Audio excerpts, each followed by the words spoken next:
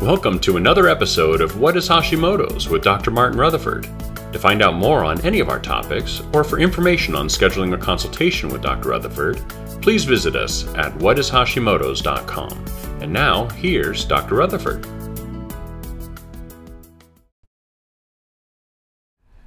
Okay, so we're going to talk today about managing a thyroid dump. This was a request. We asked for requests, and now we're getting them. And this is actually a really good one, I think. I like this question. It was much more extensive than that, and relative to I get these thyroid dumps, and thyroid dump I'm taking that the person that asked this question means I get an exacerbation. All of a sudden I got thyroid hormones running into my body, and although the question didn't expand upon the symptoms, I would assume you maybe get shaky, jittery, anxiety, panic attacks, insomnia, tremors, those types of things when you get this thyroid dump. And it was relative to my medical doctor is trying different things. This is in that with the medication that they're already taking, and they're trying, and the things that I see that the medical doctors are trying, the endocrinologists, the alternative MDs are, we're going to try to, of course, change your dosages. We're going to try to do the different timing. We're going to have you take it at 4 o'clock in the morning. We're going to have you take it every other day. We're going to have you take that plus T3 and just all those types of things. And that works for some people, okay? But it doesn't work for a lot of people. It just doesn't. Because we're talking about autoimmune thyroid disease here. I mean, the question was relative to Hashimoto's and autoimmune thyroid disease, and I still get these thyroid dumps, and it drives me crazy, and so on and so forth. And it's because you have to go back and understand that it's really primarily not a thyroid problem. It's really primarily an immune response.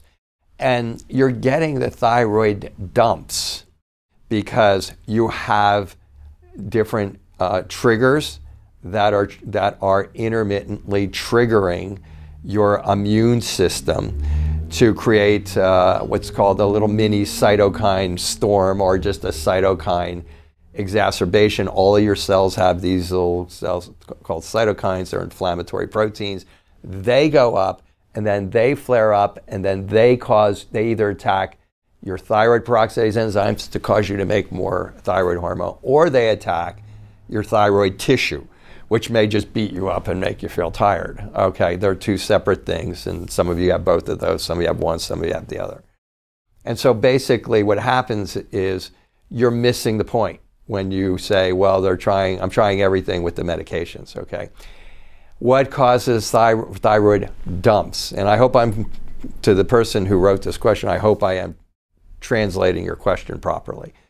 But what happens is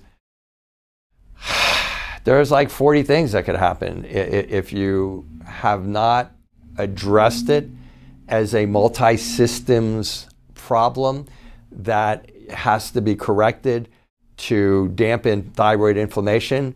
Then it could be, oh my God, let me go down the list. It could be a stress response. It could be a broken down gut, and you're eating a food and you're having a sensitivity response. It could be that you have small intestinal bacterial overgrowth and you haven't fixed that, gas, bloating, distension. When you're eating starches, fibers, or sugars, you eat one of those, and then you blow. That could blow you up. It could be poor gallbladder function, and you're eating something that's making your gallbladder work too hard, and that could flare it up. You could have blood sugar fluctuations where maybe some of you can't, you start dumping and you start not feeling good, and then you eat and you feel better. That's a low blood sugar response, or you could have a response where you eat and you get fatigue after meals. That's a high blood sugar response and an insulin spike dropping, and then those are inflammatory responses. The inflammation causes those cytokines to flare up. That causes this. Has nothing to do with your thyroid medication. See, and this is where the nice thing is there's a lot more data coming out on this from the medical research communities, but they don't know what to do with it because they're not looking at it as an autoimmune problem. I just shake my head when I say that. I mean, it's like they look at MS as an autoimmune problem. They look at lupus as an autoimmune problem. They look at Sjogren's as an autoimmune problem. They look at rheumatoid arthritis. And what do? They give you steroids to dampen all of these inflammatory responses that are taking place from all the things that create an inflammatory response. And it dampens and it kind of crush your immune system. Well, when you have Hashimoto's, you have to look into all these things. How many triggers are there? There's like 40. There's toxins. Okay, there's overtraining. There's so many different things that you could do.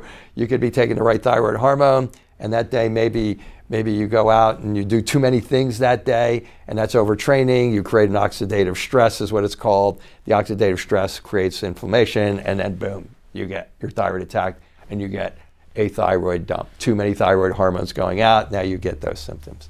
So I think that's pretty much the answer to that. The answer is you have to do what I do with my patients. You have to evaluate the patients. Again, Hashimoto's is a multi-systems disease, and it's not just that there's all these systems involved, but on top of it, they're all interlocked. They're vicious cycles. So this one affects this one, and then this one affects this one, and then this one affects this one. So there's a domino effect there. You have to get the whole picture of that person. You have to figure out what are the triggers that are involved with them.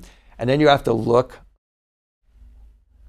to treat that person in a way that in an order. And the order goes like this. You want to do first what is going to most affect the immune system, the endocrine system, and the brain. Those are the three things that are driving these problems. And for those of you who go, well, my functional medicine practitioner was just doing my immune system, and they weren't really doing my endocrine system and my functional medicine and my immune system, or my brain and my endocrine system. That's probably why you're watching my videos, because that hasn't been done. Okay, so it's complex, it's doable, but you have to understand that's the model. That is the model. I've seen a lot of people try to alter it. I've seen people try to tone it down, make it simpler. There's nothing simple about it. You have to look for all the triggers in that person. You have to understand the order and way in which to attack. You attack, and you can get pretty consistently good results once you've done that. But that's not being done for you, the person who, I don't use any names here, who asked the question about why do I stop thyroid dumps when my endocrinologist is trying to manage it with all these different theories on how I should take my thyroid medication. So that's the answer to that. Thank you for joining us for another episode of What is Hashimoto's? To find out more on any of our topics, or for information on scheduling a consultation with Dr. Rutherford, please visit us at whatishashimotos.com.